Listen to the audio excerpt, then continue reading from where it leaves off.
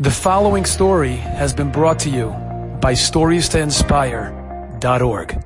So I will tell you a story of someone that did tell me this story, that it happened to him personally. I don't know if he wants me to say his name.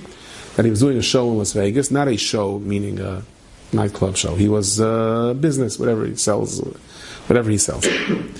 And he's mentioned it to his Rosh Hashiva, and the Rosh Hashiva said, what's the environment like there? He said, there's a minyan, there's Shul, Thursday night. Mm-hmm. In between the minyan and Shul, what's going on? You don't want to know? So he told him, leave. So he said, I have a partner. I already spent $50,000 on ads and on... So I tell you, for a mitzvah to say, you only have to give a chaimish. For a loisa say, you're mechuyev to give everything away. And he told his partner, he's leaving. The partner said, you're crazy, we already invested a whole bunch of it. He said, he's leaving. And he pulled the radio ad, and he pulled everything, and they got into a big fight, and he left. And he gets home, and he gets a call from one of the public television stations that's doing a documentary, and they want to do a documentary on a homebred business. And they want to focus on his business. Nice, to make a long story short, he said the amount of money that came in through this, because of the publicity that he got, was 10 times more than the show. And he asked this woman, where did you get to my company? So she says, you ever heard the word Basher? She didn't even look Jewish. Her great-grandmother was Jewish. Her great-grandmother was Jewish. She was also Jewish at the end. But Lamaisa, she said, she used to say Bashert. I'm driving, and it was just GPSs that just come out, and I got confused, and I got stuck on the highway, like off the exit, and I was facing your ad.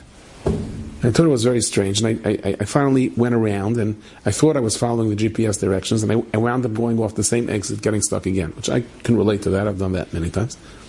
And again, I'm 3 times in a row, like God brought me to look at your ad. I'm not sure why. It was right before he pulled it. And he said, then my producer called me and said, we're looking for a type of company to do like a thing on. She says, I have just the company for it. The second story he told me was, that this same person told me, he was in Japan, in a hotel, not Japan, in China, in a hotel, big hotel, and he was makabel upon himself that he won't sleep alone in a room with a big screen, because he doesn't want to... So he asked them to disconnect it. They said they can't. He said, give me a different room. There were no other hotel rooms. He said, I'll sleep in the lobby. He said, you can't. So he said, okay, so how many yens is it going to, what does it say on the refrigerator over there? How many, which currency? How many Zimbabwean dollars? The bottom line is how much bitcoins, how many bilkalach is it going to cost for to disconnect it? So the guy said, to disconnect it is it's a whole avoid. That's going to charge him a lot of money. So they did it. The right price, they did it. And then it turned out he's trying to sell his product, and in came the big guys, and they outbidded him and said the whole trip was a waste. And the last minute, they ordered from him. And he asked them why. He said the old Chinese wise man, their grandfather, came by in the morning, like to see this yid with the payers. And he asked the hotel people, they were carrying out the big screen, why did you take it out of his room? He said he paid who knows how much money to disconnect it. So he said, Confucius says, holy man, don't chapter with him, something like that. He gave them the job. He said twice, this is what happened. So I said, so God likes you. I said, why is he paying me down here? I'd rather he pays me up there. I said, I'm not so sure about that.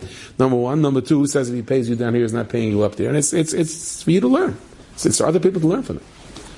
Enjoyed this story? Come again. Bring a friend. StoriesToInspire.org